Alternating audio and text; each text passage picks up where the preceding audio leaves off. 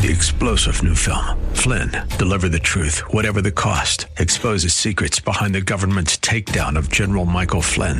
Flynn knew what the intel world had been up to. He ordered the first audit of the use of contractors. This set off alarm bells. He told the truth. He was the most dangerous person for Donald Trump to hire. They had to get rid of Flynn. Flynn, Deliver the Truth, Whatever the Cost. Available now. Watch it today. Go to salemnow.com. salemnow.com. This is Cornerstone Connection, the radio ministry of Pastor Gary Hamrick of Cornerstone Chapel in Leesburg, Virginia. Pastor Gary is teaching through Judges. Real love is calling, listen, truth opens up your eyes. Mercy is waiting for you with every sunrise. How come they had multiple wives in the Old Testament? Because they were disobeying God. I mean, that's just the bottom line. Why didn't God, crush them for it? Why didn't he speak out more against it? Everything that mankind did in his sinfulness, just because God doesn't speak out against every single time doesn't mean he condones it, because he already settled it in Genesis 2:24. So the whole multiple marriage thing, when people look at the Old Testament, they go, how come that was okay then? It was never okay. It was never okay then. It's not okay now. There are matters we deal with in our culture that the Bible may not directly address. As Pastor Gary will point out in today's message, an example of this is with polygamy. It isn't clearly labeled as sin in the Old Testament, but it doesn't align with God's design for marriage between one man and one woman. That needs to be our measure for everything we do in life. We don't need to look for loopholes to excuse sin, but we should be looking for ways we can glorify God by honoring His design. At the close of Pastor Gary's message today, I'll be sharing with you how you can get a copy of today's broadcast of Cornerstone Connection. Subscribe to the podcast or get in touch with us. But for now, let's join Pastor Gary in the book of Judges, chapter 8, with today's edition of Cornerstone Connection. Verse 7, so Gideon said, "For this cause, when the Lord has delivered Zebah and Zalmunna into my hand, then I will tear your flesh with the thorns of the wilderness and with briars." I'm going to whip you with thorns when I come back. And then he went up from there to Penuel and spoke to them in the same way. And the men of Penuel answered him as the men of Succoth had answered. And so he also spoke to the men of Penuel, saying, "When I come back in peace, I will tear down this tower." It's like he's not getting any help. Even his own fellow Israelites are not giving bread to the army. They're exhausted, they're tired, they're hungry. But he can't seem to find help along the way. The people of Succoth, the people of Penuel say, "No, you haven't actually been victorious yet. We're not going to give you any bread." Verse 10. Now Zebah and Zalmunna were at Karkor, and their armies with them about 15,000. All who were left of all the army of the people of the east, for 120,000 men who drew the sword had fallen. Okay, and so this is the math. This is how we come to understand that the whole Midianite army of the east is 135,000. We have 15,000 who were still, alive, and 120 who have perished. Verse 11 says, "Then Gideon went up by the road of those who dwell in tents on the east of Nobah and Jogibah, and he attacked the army while the camp felt secure. And when Zebah and Zalmunna fled, he pursued them, and he took the two kings of Midian, Zebah and Zalmunna, and routed the whole army." Okay? So he's got now just these two kings who are left. This is all part of warfare. I know this, some of the Bible is difficult when you read all the bloodshed, but this is the way it went down. Verse 13, "And then Gideon, the son of Joash, returned from battle from the ascent of Heres, and he caught a young man of the men of Succoth and interrogated him. And he wrote down for him the leaders of Succoth and its elders, 77 men. And then he came to the men of Succoth and said, 'Here are Zebah and Zalmunna, about whom you ridiculed me, saying, Are the hands of Zebah and Zalmunna now in your hand, that we should give bread to your weary men?'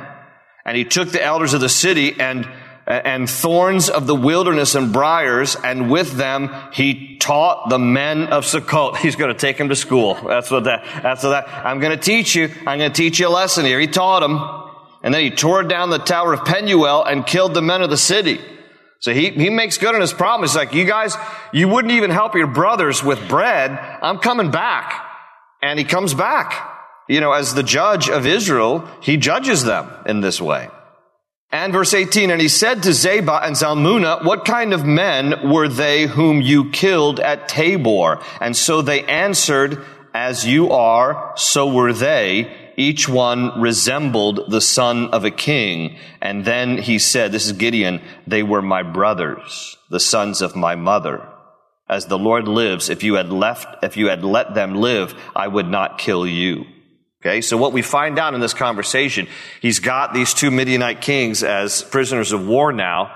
He's taken them captive.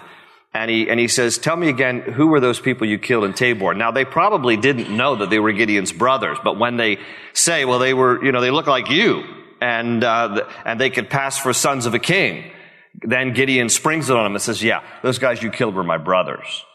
So there's no other previous reference to this other than right here. And so Gideon wanted these two Midianite kings to admit they had killed his brothers. Now, Gideon does something here that,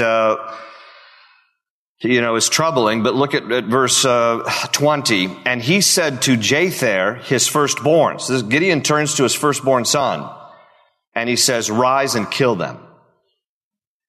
But the youth would not draw his sword, for he was afraid, because he was still a youth. Now, I suppose, back in these days, this is an opportunity for, dad to get their son to show themselves as war ready, and you can be a hero right here and put a sword into the enemy kings.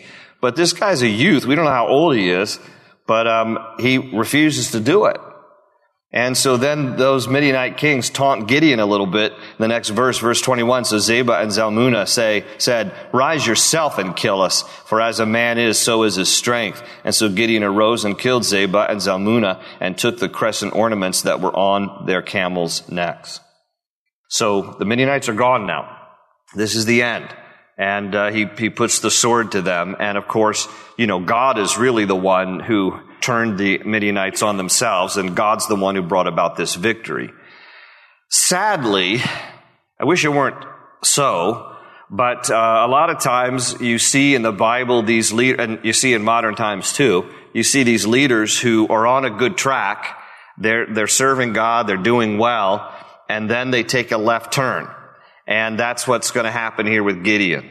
He is going to make an idol. What we find about Gideon is, to be honest, he seems to be a man who fares better during adversity than he does during success. And unfortunately, that's true for a lot of people. It's like, when you're going through adversity, kind of referring back to comments I made earlier in the study, when you're going through adversity, it really presses you closer to the Lord. Not always. Some people through adversity run from God.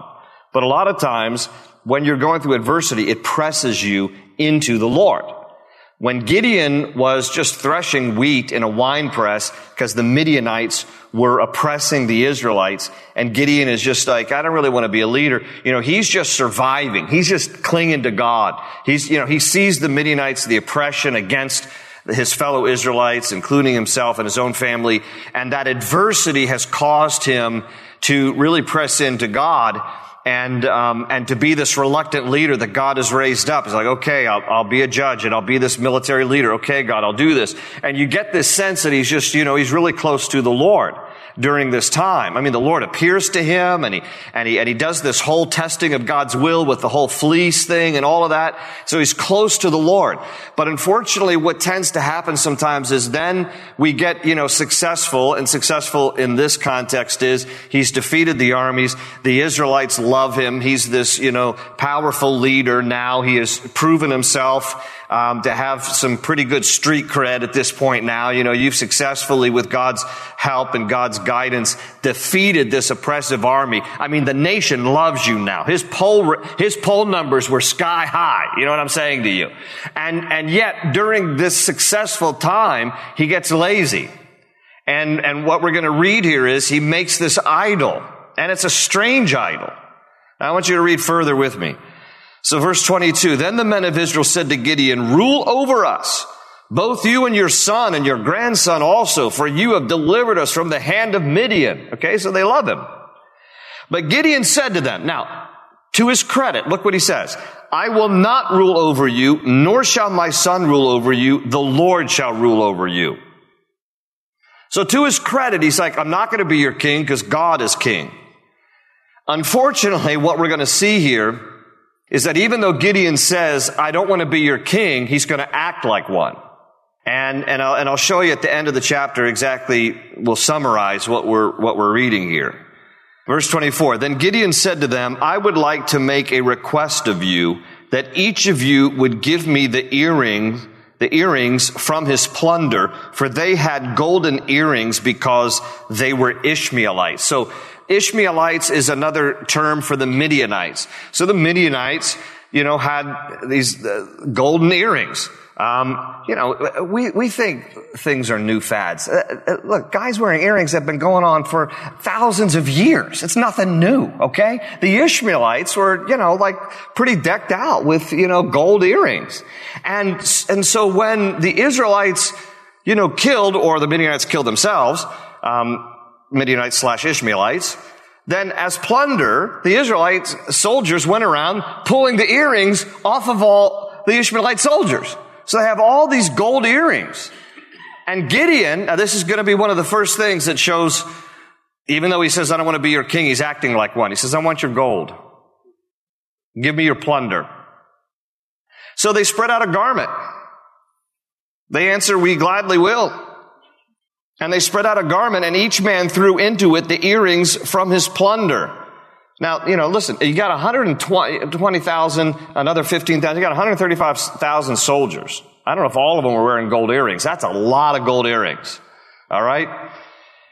So now look, the weight of the gold earrings that he requested was 1,700 shekels of gold. All right. That's roughly 44 pounds of gold earrings. That's a lot of earrings.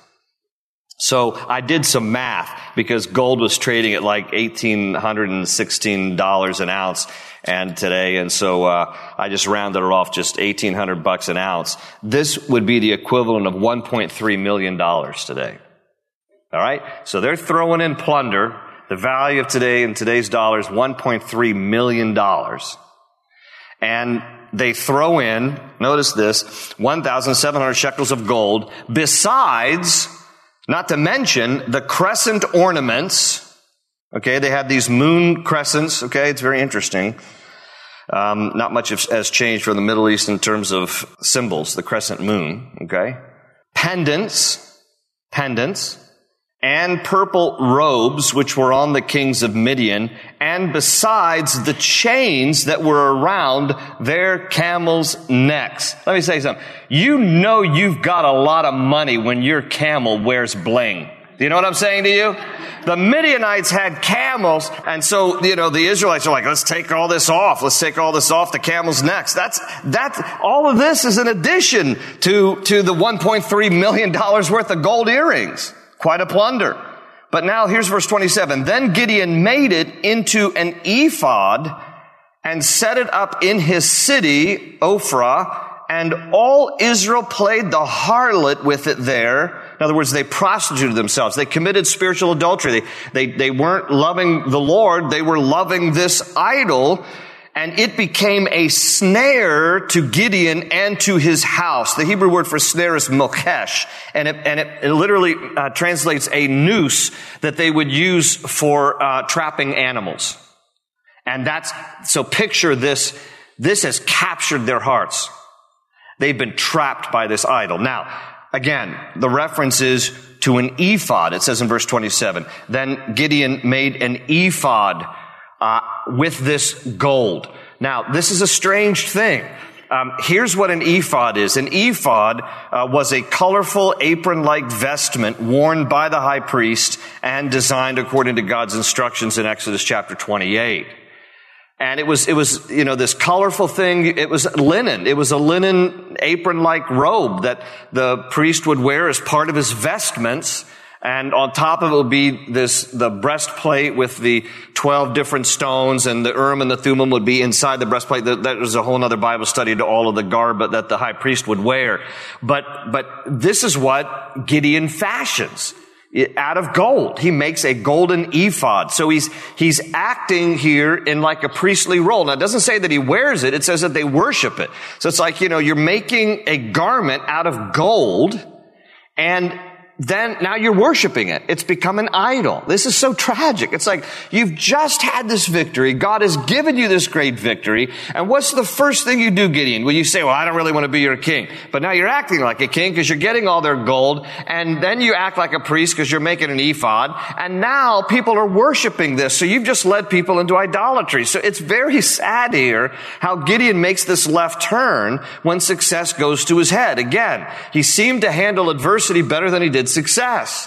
And as part of his leadership here, he makes this thing that becomes a snare, becomes a noose for trapping people's hearts. And thus, verse 28, thus Midian was subdued before the children of Israel, so that they lifted their heads no more, and the country was quiet for 40 years in the days of Gideon. The country was quiet. The Hebrew is shachat, and it means they had rest. So they had peace. 40 years. And then, verse 29, Jerubbaal, which is another name for Gideon, it's interesting how it kind of goes back and forth, Gideon, Jerubbaal. Jerubbaal means let Baal contend. It was the nickname that he was given when he destroyed his father's altars to Baal. That was a good thing. Even though the townspeople wanted to kill Gideon for it, Gideon honored God by wrecking his father's idol, his altar to Baal. So Gideon gets this nickname, Jerubbaal, and I think it's a play on words here, because the guy who wrecked his father's altar to a false god has himself built an idol out of this gold in making this ephod and leading the people into idolatry. How ironic, how tragic. Verse 29, then Jerubbaal, the son of Joash, went and dwelt in his own house. Verse 30, Gideon had 70 sons. Giddy up, Gideon. You know what I'm saying to you? 70 sons who were his own offspring, for he had, this is not biblical, but this is again tragic, he had many wives, and his concubine, who was in Shechem, also bore him a son whose name he called Abimelech. Now, Abimelech translates in Hebrew, my father is king. It's from two Hebrew words, Abba meaning father and Melech meaning king. So he names his kid, my son is king, my father is king. I don't want to be your king, but I'm going to name this kid, my father is king. All right? So you see all these things. We're going to string it together in a moment. But look, you do see polygamy throughout the Old Testament. God intended marriage to be monogamous, because in Genesis 2:24, for this cause shall a man leave his father and mother, be united to his wife, and the two shall become one flesh. That was God's original design, his only intent. Jesus repeats, he quotes Genesis 2 in Matthew 19 and in Mark chapter 10. Paul also quotes Genesis 2:24 in 1 Corinthians 6 and Ephesians chapter 5. So we see it in the Old Testament as God's original design for marriage. We see it in the New Testament. I was watching this thing on YouTube the other day about this Muslim imam was talking about how the Bible, he was trying to justify Muslim practice of multiple wives in some countries, and he said, well, the Bible doesn't teach.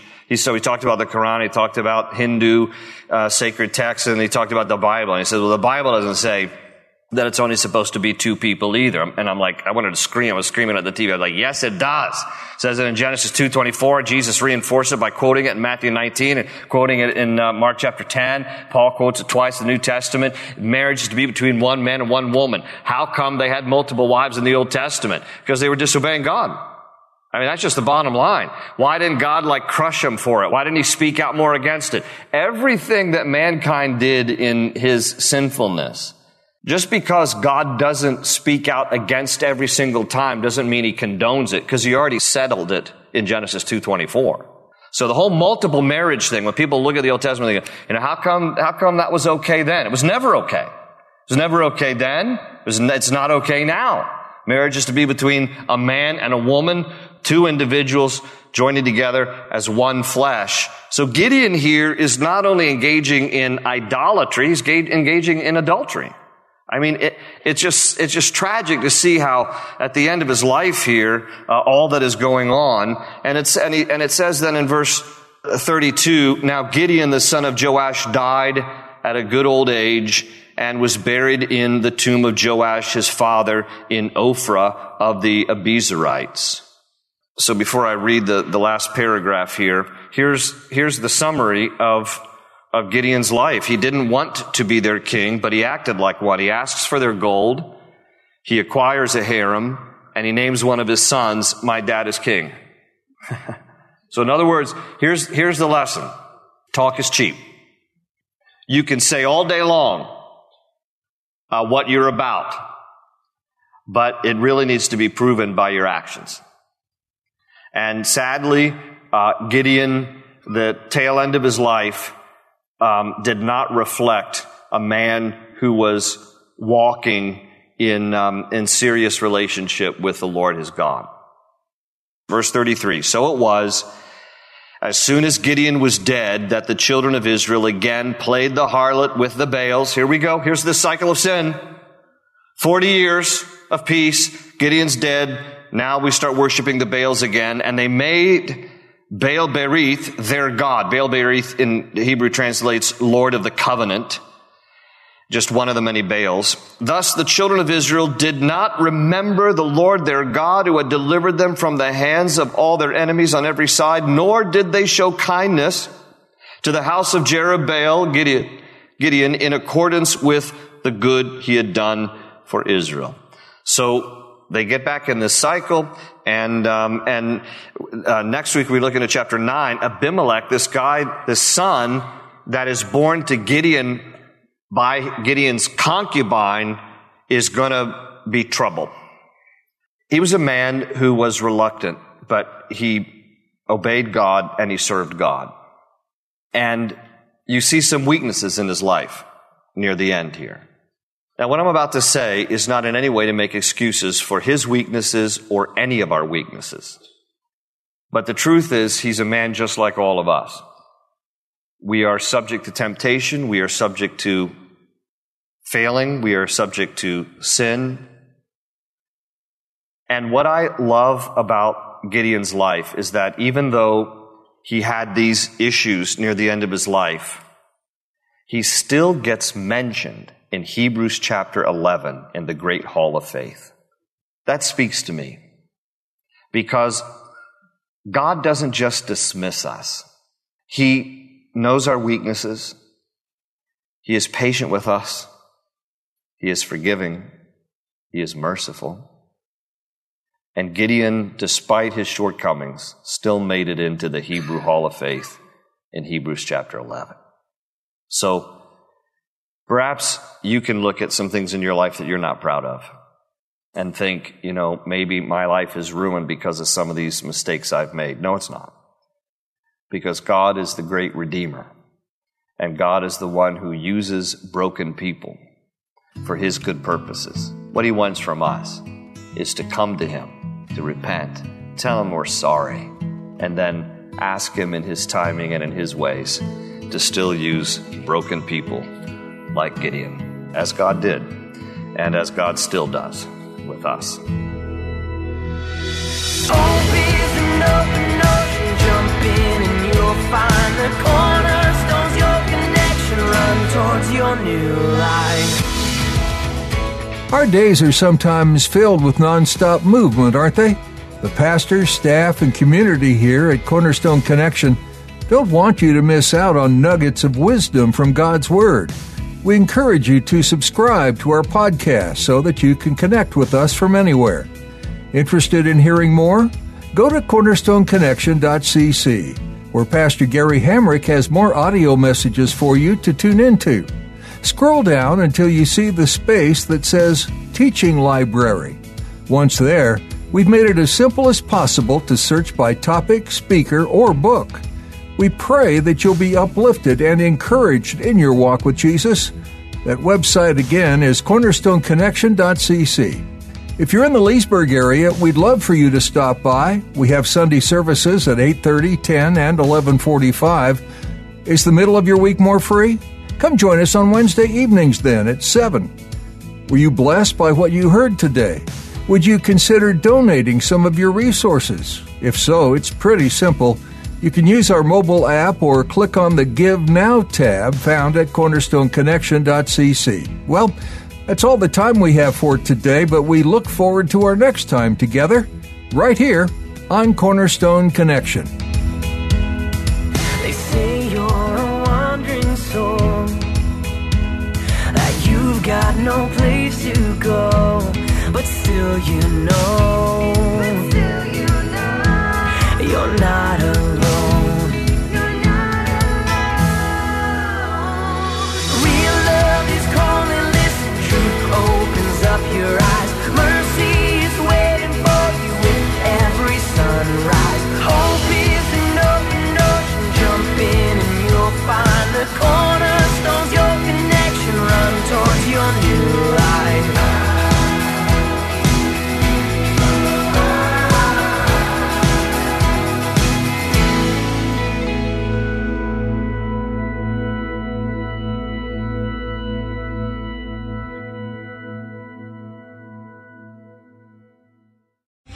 3-star General Michael J. Flynn, head of the Pentagon Intelligence Agency, knew all the government's dirty secrets. He was one of the most respected generals in the military. Flynn knew what the intel world had been up to. He understood its funding. He ordered the first audit of the use of contractors. This set off alarm bells. The explosive new documentary, Flynn, Deliver the Truth, Whatever the Cost, uncovers the facts behind this scandal. Flynn told the truth. He was the most dangerous person for Donald Trump to hire. I find out the worst enemy that I'm going to face in my life is right here in America. They took my assessment and they wanted me to change it. And I was like, I'm not changing it. They had to get rid of Flynn. With in-depth interviews, archival footage, and never-before-seen personal records of the man behind the headlines. I just felt like I was drowning. Flynn, Deliver the Truth, Whatever the Cost. Available now. Watch it today. Go to salemnow.com. salemnow.com.